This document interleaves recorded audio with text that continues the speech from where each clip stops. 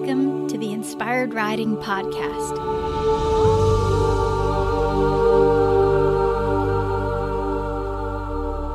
I'm your host, Beth Lauren Parrish. As a certified riding instructor, remote coach, and animal communicator, I bridge the gap between your inner and outer worlds as you strive to enhance all aspects of your riding. I'm here to remind you that you are powerful and more than capable of changing your reality with your horse time. Well, I have Charlie Parrish back, my husband, and I had some wonderful questions prepared from a bunch of you that asked him, so I can't wait to get into this. Thank you so much for being here again, Charlie. Thank you guys for wanting me back. It's exciting. Well, let's start out with a really fun icebreaker question from Carrie. She wants to know, if you could have a superpower, what would it be and why? Oh, that's such a good one, and I think about it all the time. For me, I think it would be instant healing. Simply because as a stunt guy, I ding myself all the time. And it would be nice to just be able to get back up and be 100% all over again. Ooh, that's a good one. And do you think those superpowers would then help others as well? I think so.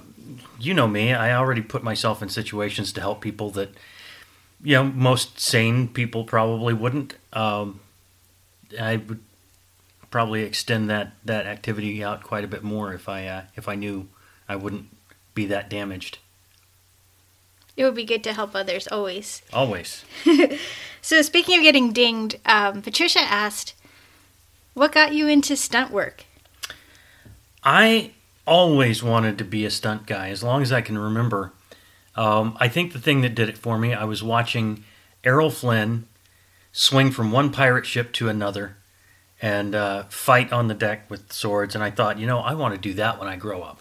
So that's how it started. That's so fun. And what was the first movie you got to work on? The first movie I actually got to work on was called Born on the 4th of July with Tom Cruise. My university theater department got invited to come out and be part of a big riot scene. And that was the start. But the first film I actually got to participate in closely was Wyatt Earp with Kevin Costner. I was supposed to be there for 12 days. I ended up being there 4.5 months. And what did you do for that movie? I started out as the riding double for the actor that played young Wyatt, an actor by the name of Ian Bohen. And at the end of the 12 days, when he was done, they asked me to stay around and be a utility rider and a stand-in. And then I bugged the stunt coordinator every day about becoming a stunt guy. So by the end of it, they were letting me help them set up stunts and be there as a second set of hands to pull ropes or, move equipment. So that's how it started. Can you tell me a little bit more about the horses you worked with on the movies that you worked with? Yeah, horses for film are kind of a very particular thing. They learn the whole process. They understand words like rolling and action. So you have to find other ways to signal a start to the action so they don't start the ball rolling without you. I remember one horse on Wyatt Earp. His name was Dallas, and he was kind of the lead horse. And I got to ride him a lot because for some reason he and the actor just didn't gel. And every time the actor got on him, he ended up coming off. So I got to ride him a lot. But he was a really well-trained, fine horse. He was like 16'2", big dark bay, and could do anything you wanted him to do. And I've been on other shows, not as a wrangler, but being there as a gun guy or a stunt guy, and happened into situations where a horse had untied himself from the hitch rail and decided it was time to go back to the trailer, and I just happened to be coming around the corner in time to catch the lead rope and lead him back. And so I've spent a lot of time with a lot of different horses. I love that. I'm glad you were there to help that horse too. And my favorite non-horse animal experience, I was on a TV show called Deadliest Warrior, and I got to ride a camel, which was a whole new experience for me. The camel's name was Abraham. They called him Abby, and he was just a sweetheart. How is it different from riding a horse? Oh, because they gait different, because they pace with both legs on the same side. It's kind of like sitting on the mast of a ship and just leaning from one side to the other as they walk. It's crazy. And what did you find was similar with the camel? You still had to be centered, not just physically, but also emotionally, mentally. You had to approach them with the same sort of softness and kindness. And, the way we hit it off is as soon as I first met him, I found his itchy spots. And just like horses, their lips go to twitching, and they turn their head, and they lean into you. And from that point on, we were good friends. Oh my gosh, that reminds me, when I was in Israel, I actually got to ride a camel as well, and they took a picture of me finding the itchy spots of the camel with the lips twitching, and I think they put it in a little article in my college newsletter saying Beth made a new friend in Israel. So the connection happens with all animals for sure. I love it. So speaking of being grounded, one of my friends asked, do you feel grounded and centered around all horses? And how do you create that sense of calm? This is a really deep question. I try and ground myself before I get to horses, just because that way I can come in neutral and have a better sense of them and where they're at. Because if I come in and I'm emotional and my emotionality, tenders the flame of their emotionality, now we don't know where we stand, from the beginning. But if I can come in neutral, if I can come in grounded, then I can get a better sense of the horse and help them find that grounded space as well. That's a deep one. And how I do it is a number of ways. One, I just try and release anything in me that's been bothering me that day. Try and just take a deep breath and let it all go away. It's very much like entering the dojo in martial arts. I can't take any baggage in with me because that's not fair to the people I'm working with. So I have to stop at the door and let all of that stay outside. So that's one thing. And the other thing is, if there's any pre-existing angst between the horse and I try and set that aside too and go, you know what, this is not helpful. And I do a lot with the Ho'oponopono, where I use the 4 statements. I'm sorry for whatever I've done. Please forgive me. Thank you for sharing time with me, and I love you. And that puts me in a much better space when I step into an area with horses. Yeah, that's a beautiful Hawaiian forgiveness ritual. If you guys haven't heard of that, the 4 phrases: I love you, I'm sorry, thank you, please forgive me. And they can be in any order and mean anything that you like. I actually have that in one of my meditations as a thank you ritual. So it's really wonderful to do, especially right after you've ridden. Like, I say that to Pepper. I'm like, thank you for that ride. I love you so much. I'm sorry if anything upset you. Please forgive me if it did. And he usually just bumps me. He goes, we're good. Just give me a treat. So it's pretty cool. Okay, so Martha wanted to know, this is really beautiful, what was your most favorite fulfilling title? I mean, you've done everything under the sun, it feels like. You've been a stuntman, martial artist, an Army veteran, bodyguard, Reiki master. So what was something that brought you self-understanding and gave you a feeling of a purpose in life? My answer is going to sound corny, but it's the truth. My favorite title is husband. I'm humbled every day. I find the quirks in my own personality that need to be addressed or need to be enhanced. I have to think more before I act or speak. And, I have a beautiful example of how to lead with kindness. I wake up next to you every morning and get to see how you approach life, and that makes me a better person. So, yeah, being a husband, probably my favorite title. I love you so much. Thank you. I love you too. So, Christy wanted to know, what's the best way to tune out the junk and tune into what your horse is asking? For me, it's really simple, and it doesn't have to be complicated.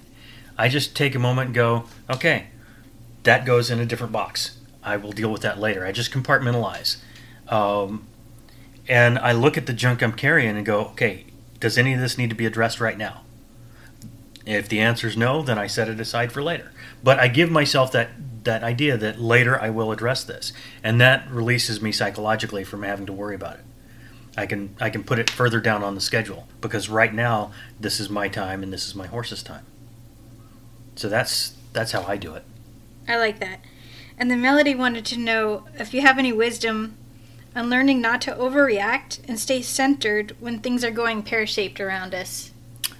Yeah, I don't know how much wisdom I have, but I spent almost my entire life in situations that start out pear-shaped and only go bad from there. It's kind of the reason why I do the things I do, is because I know that I can sustain that sort of stress better than most people. You know, being a soldier, being a stuntman, being a bodyguard, it's all about preparing for the worst case scenario. It's all about being willing to put yourself in between danger and those that are in danger. So for me, it's just about trading on my experience being in those situations. You know, having been in almost every pear-shaped situation you can imagine around horses, you know, I have a wealth of memory of how things happened and how we've tried it before and what worked and what didn't.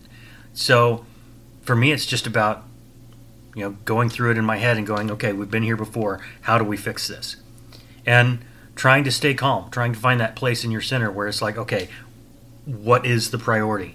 Is someone in danger of death or injury? We deal with that first. Okay, now that that's dealt with, what's the next step? And it's just prioritizing that action. And because I've been doing it so much, my decision-making process happens a lot faster than most people.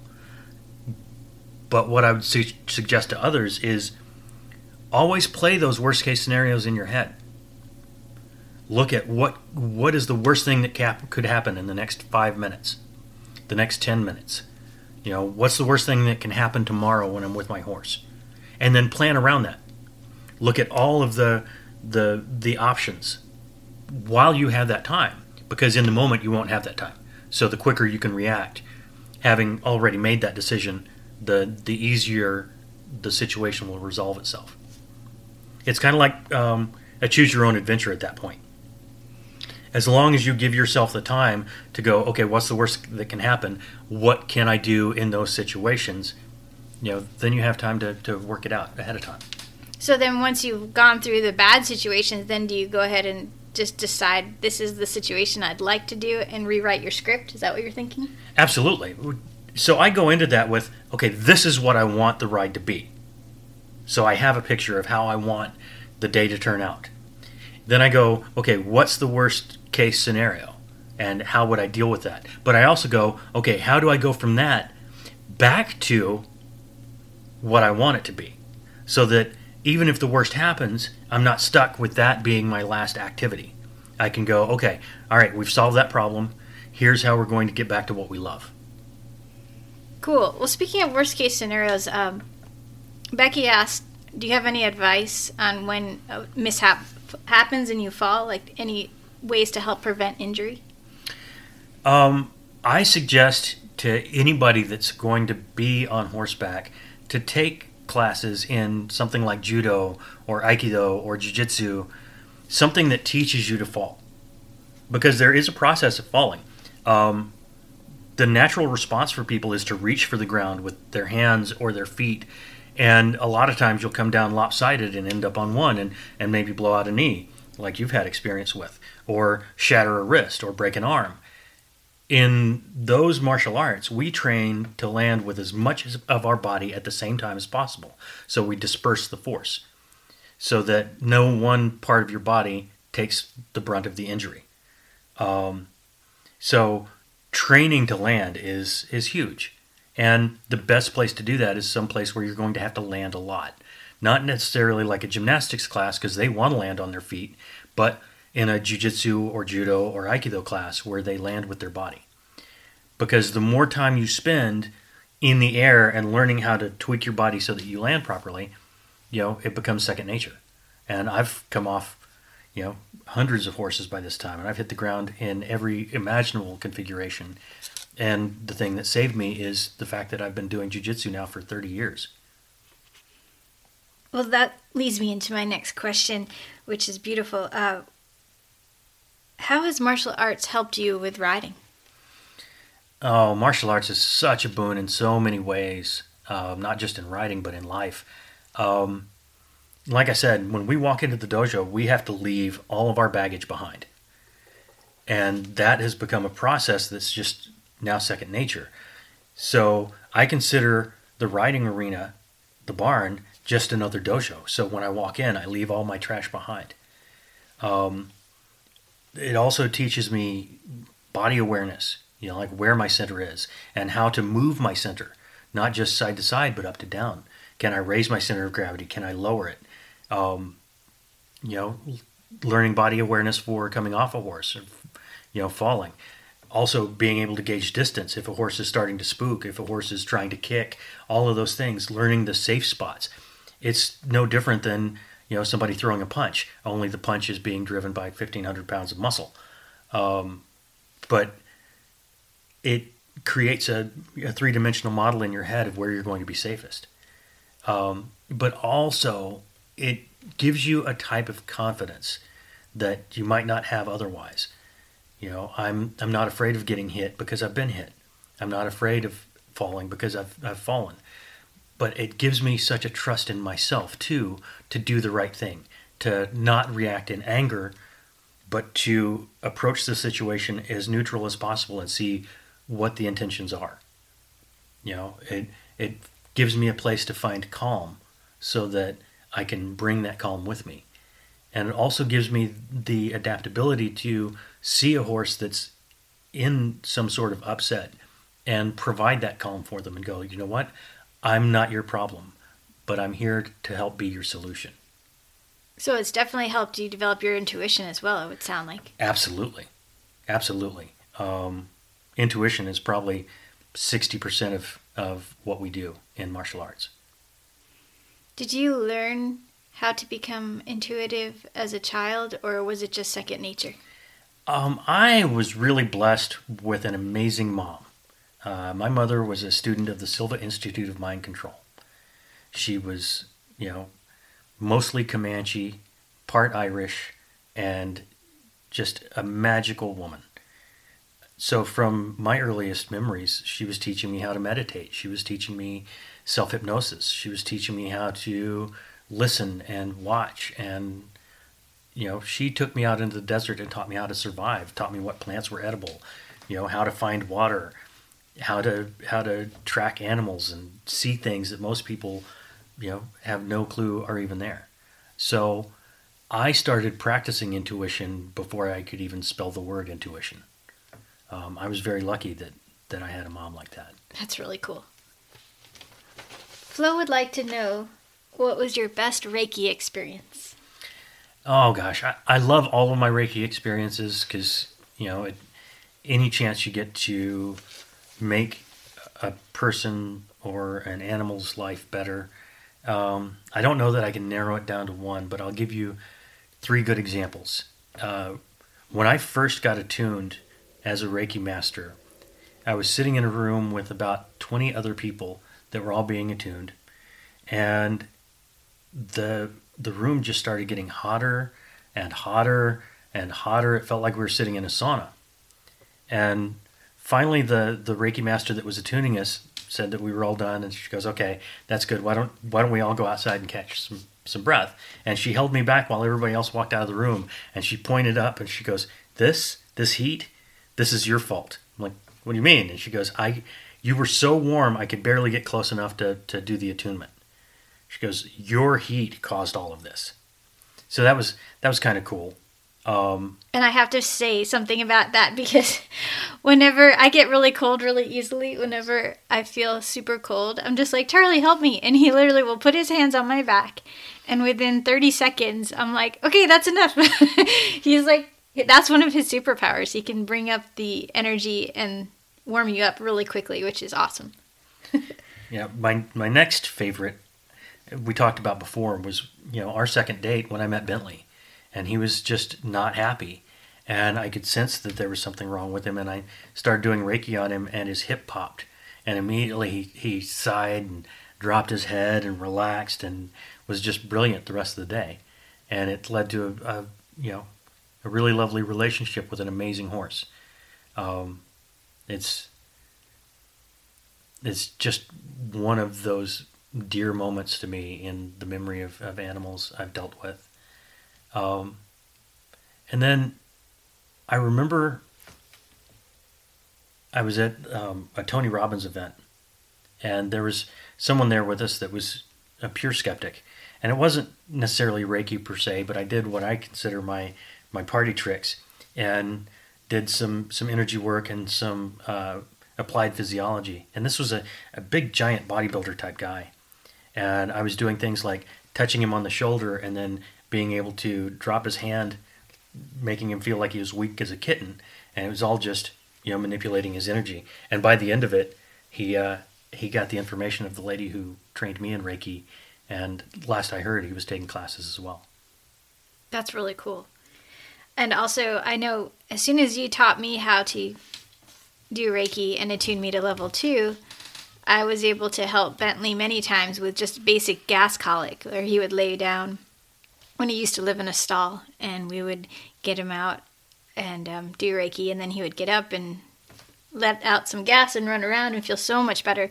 And it was almost like within a minute. Like, it worked so quickly. It was amazing. Well, and I also remember at our old house in Texas, all of the birds that would fly into the big picture windows. And I remember a baby hummingbird and picking the baby hummingbird up and doing Reiki on it, and holding it in my hands for a couple of minutes, and then opening my hands up and away it flew. Oh yes. Or the baby pileated woodpecker yeah, that we saved, and then the next morning the entire family of pileated woodpeckers was waiting for us at the front door, as if to say, "Hey, thanks for what you did," and then they all flew away.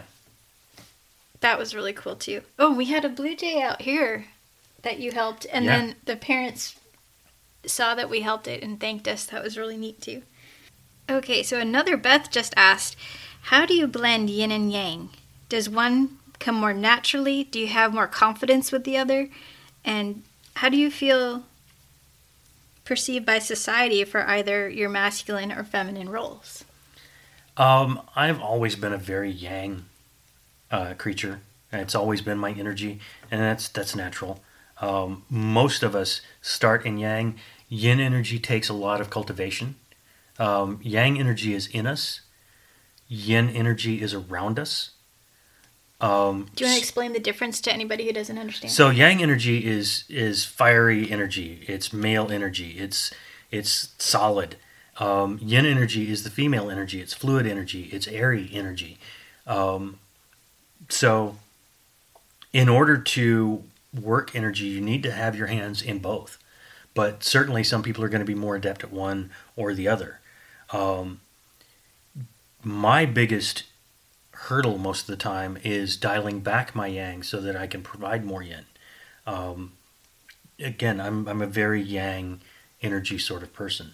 So for me, it's all about taking the time to breathe in that yin and find that place where they balance. As far as people perceive me, I'm exactly what I look like. I'm a big, brash, very, straightforward stunt guy.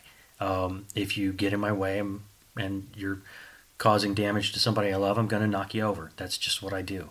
And I've never apologized for that. The other side of that, though, it's always a surprise to people when they can see the gentle side of me, when I can bring out the yin side of me. And a lot of people are amazed that even exists.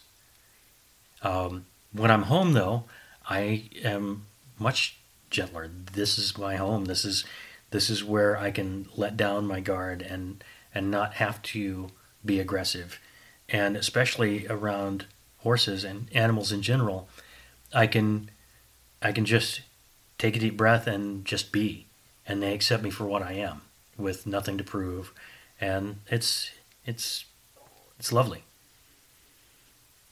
Thank you for that. And on a similar note, Nicole asked, she's always been fascinated with the warrior-poet combination. She wanted to know how you deal with jobs that sometimes require extreme violence in certain situations. Oh, that's actually an easy thing, and it's one of the first things I teach people when I teach self-defense, is you have to decide how far you're willing to go to save your own life, and what that trigger is going to be. You know, what is the red line that somebody has to cross before you're willing to go that distance? And I made that decision years ago because of the skills I've learned over a lifetime of doing the work I've done. Humans are very fragile, and I know how much damage I can do. So I have no ego involvement when people accost me. I'm going to give them every opportunity to walk away. I can't be insulted. I'm not worried about their perception of me. I'm going to give them every opportunity. And if they don't take that opportunity, if they back me into a corner where the only way out is to fight, then I'm going to come out with all guns blazing, and it's not going to go well for them. But at the same time, I will have no worries on my conscience because I did give them every opportunity. Now, the other side of that is if they threaten you or they threaten my family, that red line is a lot shorter, and I'm going to go to that place a lot sooner. Now, will I take it to the point where, they're ruined for life? Kind of depends on them. Most times, 90% of the time, when I step into that space where it's like, okay, things are about to go kinetic, we're about to get into it. A lot of times they see that and go, whoa, he's playing a different game than I want to play. And most people walk away. And that's fine. If they're willing to walk away at that point, I'll let them. But again, I have no problems in my conscience because I never instigated the violence. But if violence comes to me, I'm perfectly willing to answer it. Well, that reminds me of how we were talking about energy the other day and how you're able to, we joke about it, like chi punches or even happy bricks. Do you want to talk about that and how it could be used as a tool for people in a good way? Yeah, so first let's talk about chi punches. And, a lot of people wonder if these even exist. I have my own experience where I felt my energy boiling up, getting ready to do great violence on somebody because of what they were doing. And when I turned to them, I felt that energy bolt out and hit them right in the sternum, and I just watched them wilt energetically, almost to the point of tears, and then they turned around and left. Which was great because I didn't do any physical damage to them, but I did enough energetic impact to them that it solved the problem. So years later, I was actually in a Qigong class, and we were throwing balls of chi back and forth at each other.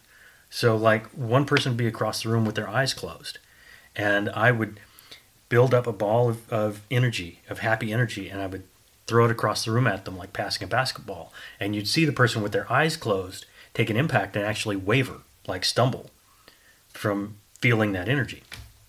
So I developed what I call the happy brick.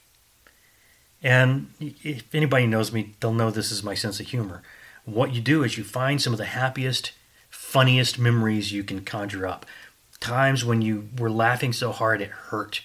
And you want to bring that joy and that sensation of laughter into your hands and start building this ball of pure joy, pure humor, pure fun.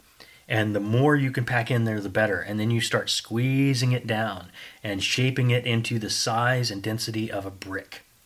And this is particularly used when there's somebody that's giving you a hard time, that's problematic for you. You get that brick ready, and the next time they walk by, when they're past you, you throw it right at the back of their head. And what you're aiming for is, the lizard brain component. The earliest formation of your brain, which is where all your emotions start. And they're going to feel that wash of happy energy. They're not going to know why they're happy, but because it's your energy, it has your thumbprint on it. So they're going to know instinctively that for some reason, when you're around, they're happier. And they'll start treating you better. And at the very worst, you've still gotten to throw a brick at their head. So it's kind of a win-win. It's brilliant. I've actually helped some of my students with that, especially with people at the barn that were giving them a hard time. Because so many of my students are such empaths, and we feel so much energy around us, and we can sense when there's something, a disturbance in the force. So once I gave them these tools, it was just so much more empowering. So thank you for that. Well, and another way to use this specifically for horses, think about when you're feeding them. When you're mixing their food, just pour all of the love and joy and hope and happiness that you have into that mix. Oh, that's so good. Just blend it all in with all the supplements, and then when you feed them, they will take on that energy. Or when you see them across the paddock, just make a ball of love and throw it to them. That's brilliant. You can do that from a distance as well. So if you're not able to see your horse, you can just send that energy to them. And that's the beginning, of course, of animal communication and your telepathic connection, too. Yeah, think of energy like your radio waves or cell phone signal or internet. It does not have a limit in space. Vibration travels. So all you have to do is, set up that sympathetic vibration regardless of distance. So cool. Okay, so someone else asked, how do you stay informed about the world and everything and still stay grounded? It's going to be funny, but this is also my personality. I ask a very simple question. When I see something that's troubling in the news or, on Facebook or wherever else, I ask the one simple question: is this going to change the price of beer?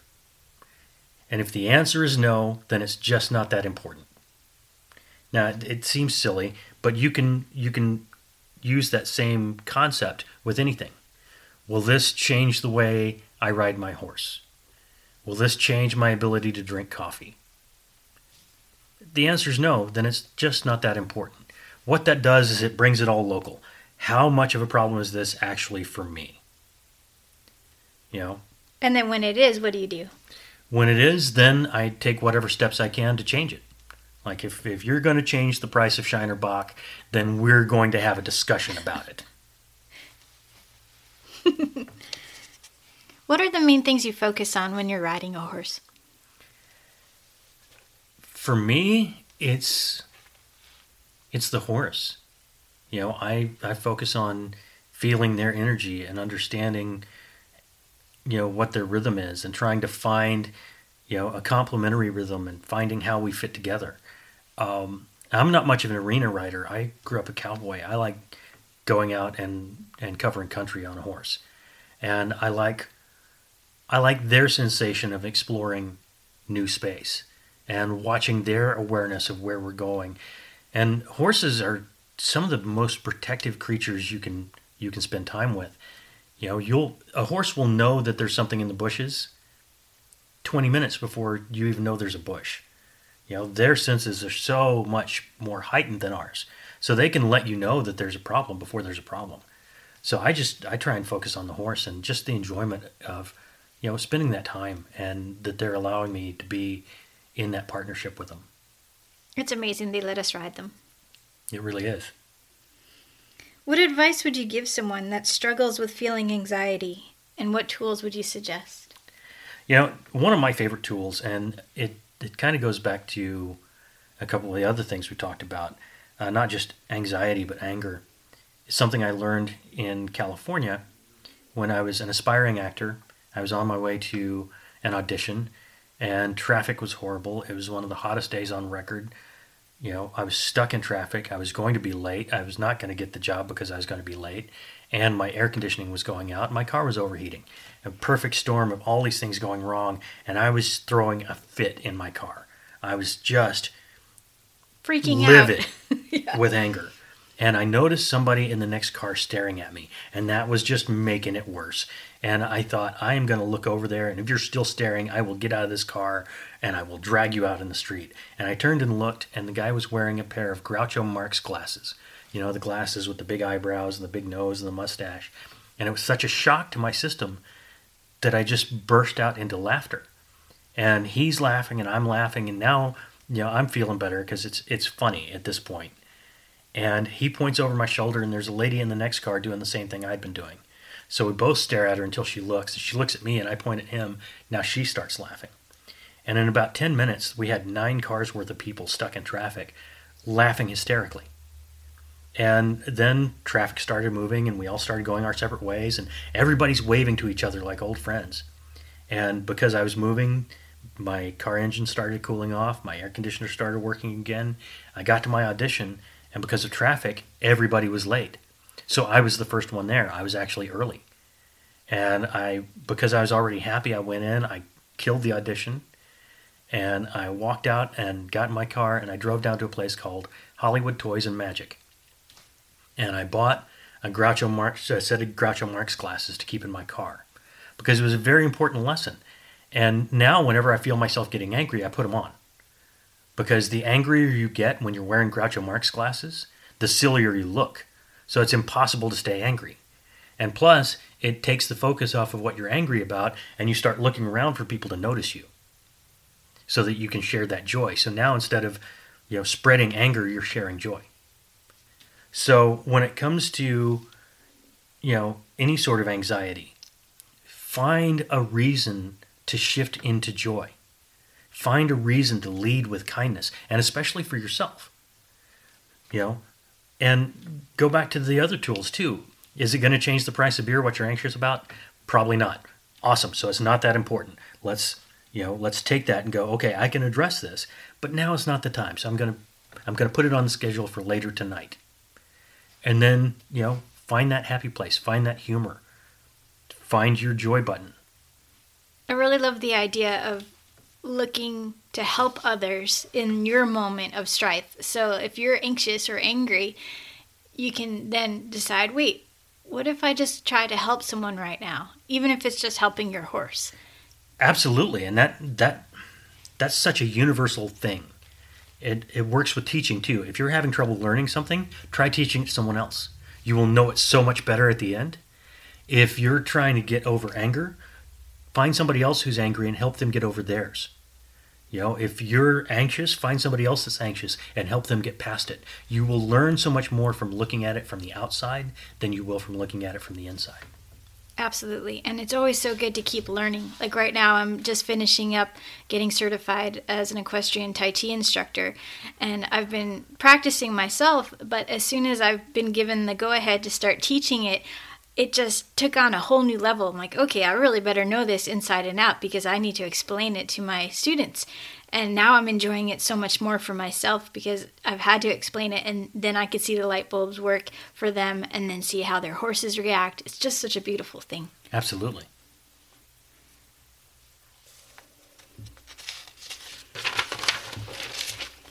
Okay, I wanted to ask you a little bit about your time in the Army and if you have any sort of PTSD, and if you do, how have the horses helped you with that?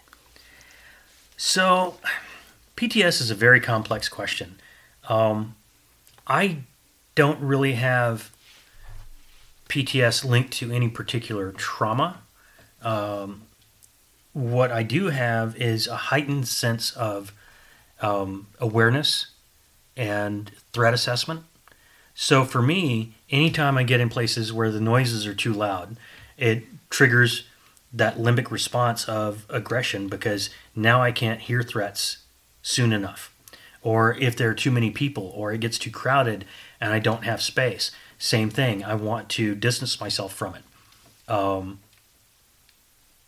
So for me, my response always goes into that aggressiveness, that martial aspect, that fight into fight or flight. The nice thing about horses is, they are a fight or flight creature. That's where they live. They're, so you can't be aggressive around a horse and have an outcome that's good for anybody. So I know going in, I'm going to have to calm myself. But I also know that horses, by nature, are not, an aggressive species. They're not trying to hurt you. If they're being aggressive, it's because they're trying to get away. So my insight is they're in the same space I am. If they're being aggressive, I need to give them space. If they're being aggressive, I need to give them calm. It's like what we just talked about. Instead of, meeting their aggression with aggression, find a way to solve their problem and it'll solve yours. Also, horses energetically, they vibrate at such a calming tone. It's kind of like a cat's purr. So just being around them, brings your energy to a more settled place. And also, horses are not judgy. I mean, unless you run out of cookies, then of course they get a little judgy. But for the most part, they see you as you are, not as you think you are. So a horse is going to reach for the authentic you and help you find who that is. Absolutely. Thank you for sharing that. Absolutely. Is there anything else that you wanted to share that I didn't ask you? Oh gosh. Just the thing that you always share and the thing that we shared last time, try to lead with kindness. You can never go wrong if you start from that place. Even as a bouncer, when I first started bouncing, it was exactly that. I was bouncing people off of every solid surface available. Oh gosh. It was violent, and that's the way the process worked. The last couple of years I bounced, I never laid a hand on anybody because I would sense their issue coming in. I would sense that they were aggressive, they were angry, they were having a bad day. And instead of approaching it like, hey, you need to get out of here, I would go, hey, are you okay? And just that question would stun them. They're like, what do you mean? I'm like, you seem upset. What happened? Is it my fault? Is it the fault of my guys? Is it something I can solve for you?